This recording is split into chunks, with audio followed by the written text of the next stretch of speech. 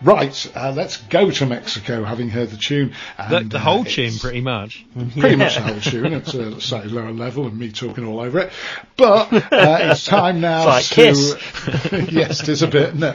It's time to go to Campeche in Mexico and say a very good evening to John Bonfiglio. John, very good evening to you.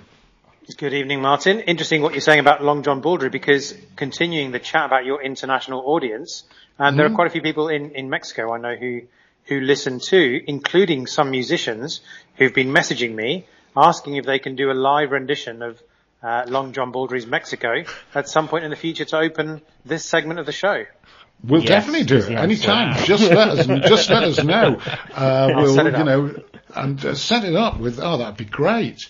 Our very own mariachi band on the show. Yeah, I'll organise a little orchestra set up, maybe in the small room that I'm calling you from, and we'll see how that works out. Well, that'd be so good. Now, just before we go into the sort of more serious stuff, you're at an international pelota tournament, or at least you've been to an international pelota tournament, a Mayan ball game, and I'm watching the video of this. And I'm familiar with pelota from visits to the Basque Country in Spain, where it's played quite a lot, but this seems to be a slightly different version of it. This is a completely different version. This is the Mesoamerican pelota, which would range from the southern US down into your Honduras, Guatemala, Belize, and so on. And this afternoon I was at the 4th World Cup of Mayan Pelota, which in Mayan is referred to as Poctapoc, and has about 3,000 to 4,000 years of history in terms of it being a traditional sport for the Maya and the Aztecs and a number of other different, indigenous civilizations prior to the arrival of the conquistadors and so on. And back in the day, would have been basically set up as between warring factions internally, and it depends who you listen to, but it ultimately led to some kind of sacrifice. Either the losers or the winners would end up being sacrificed. The more contemporary version, this rescued version of Mayan Pelota, which takes place today, slightly surreally this afternoon for me, took place in a fairly downgraded sports hall in the suburbs of Merida, which is a little bit surreal, with people in full Mayan regalia and drums and pipes and so on. But it was interestingly a cultural coming together of teams from Belize, El Salvador, Guatemala, Honduras, and so on, and really an absolutely remarkable spectacle. Important, I guess, as a visual in terms of what you said about the video for people who are listening, that pelota is basically played between two teams of 5 people, and you've got to get the ball to the other end of the pitch to score points, but you're only allowed to hit the ball with your torso and thighs, so you can't use hands or feet. So there are people throwing themselves fairly violently at the ball to try and get it to move. So it's a really, really unusual sport for sure. Yeah, I mean, looking at it, I suspect it's more about keeping the ancient cultures alive and a meeting place for native people from that part of the world. I did see a documentary on TV about a similar thing, the Eskimo Olympics, which is the same thing. It's all sorts of often quite violent and very painful sports connected with with native American or native Eskimos from that part of the world that takes place in Alaska. And it was all about people meeting people from the same traditions and keeping ancient traditions alive. And I suspect this is a similar sort of story. Very, very much so, because, if you are a member of an indigenous community anywhere in the world, really, you are threatened by so many, there are so many great existential threats that your community is at risk of, and has been for hundreds of years. And anything which brings you together with other people, with shared histories. There was a lady there today who said that anything Mayan is in her DNA. And so a sport, a culinary festival, any kind of memorizing strengthens and prevents the future annihilation of these communities, which is what has been happening to them since the conquest.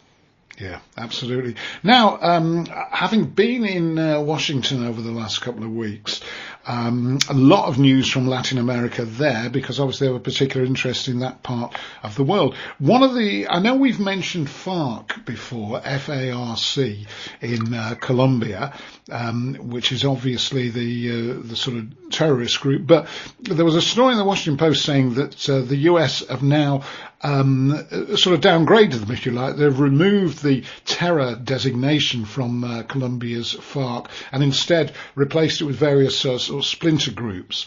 What's behind all that?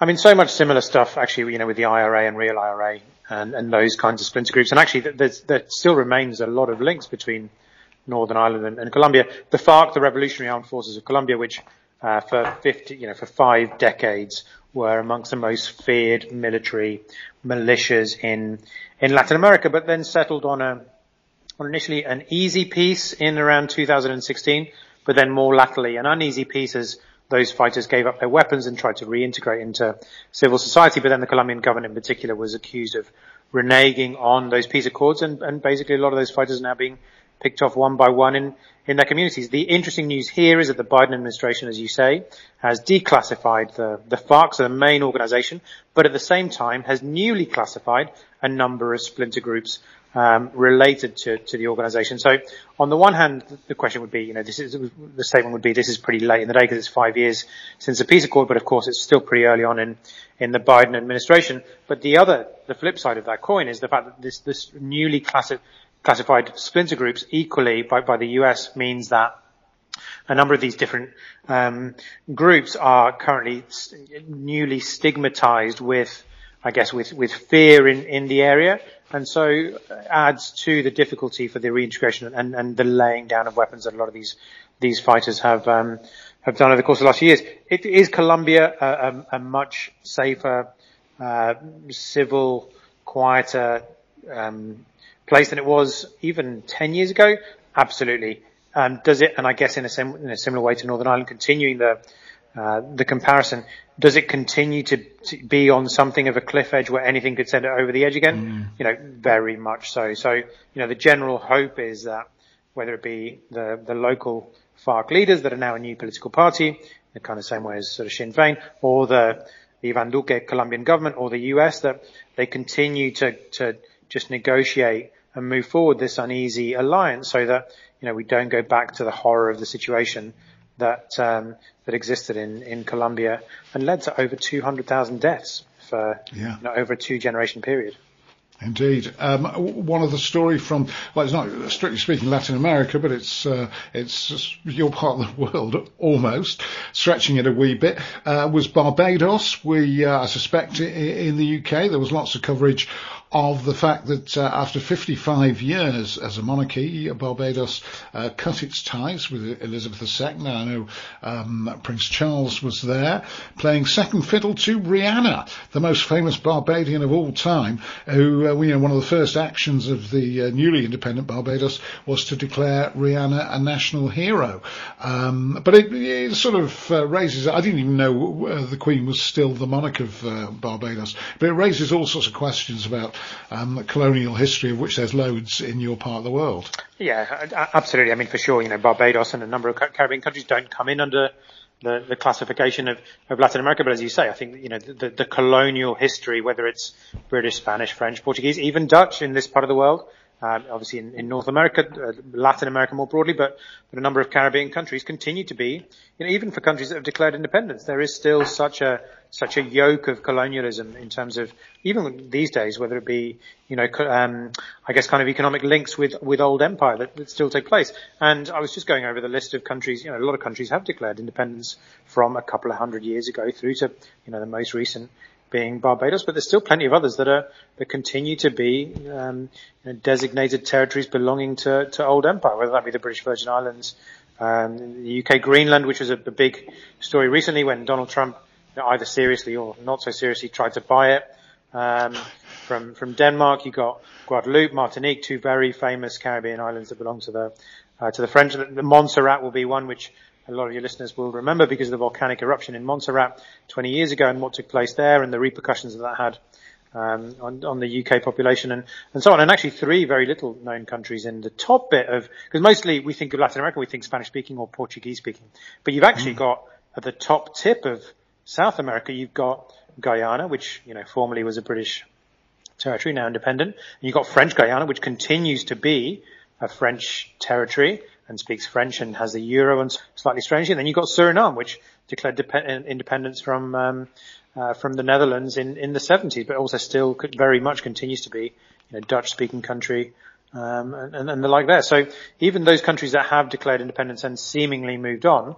actually, the history and the tangible after effects of European empire still very much are present right across the continent on a day-to-day basis. Just before, we'll probably leave a couple of the stories that I did read in the Washington Post over to next week, because another sports story, remarkable story, which was passed on to me by Simon Watts, who reports on the EFL for us, is that there's a fan of Blackburn Rovers who's gone viral, if you like, in Chile, because he's got the Chilean international footballer Ben Brereton Diaz. He's got a full size, the full head of Ben Brereton Diaz tattooed all over his torso, and he's gone viral in Chile. I don't know whether you're familiar with this. Yeah, look, Martin, that's amazing, and sometimes I really like that I don't know all of the stories in Latin America on any given day, and this would be one of those examples. Right, fair enough. I thought I'd just put it to you, whether it spreads. I'll look it up, and I'll no doubt be shocked by the images. Who was it recently that you will be shocked, that tattooed the entire Brazilian football team on their backs, all squad members after winning the Copa America? Look, there are, we know that sport drives the lunatic fringe from time to time. It certainly does, and thank goodness for that. Thank you ever so much. Keep working on your local version of Long John Baldry, because, if we're going to... sadly, they don't do the Sony Radio Awards anymore, but if they did, we'd be a shoo-in with that. Okay, so my task list for the week is my mini orchestra, to set up with Long John Baldry and the most obscure sporting stories regionally that I can find for you. Good man. John, as always, thanks ever so much, and we'll talk again next week. Take care. There is John Bonfiglio joining us from Campeche in Mexico.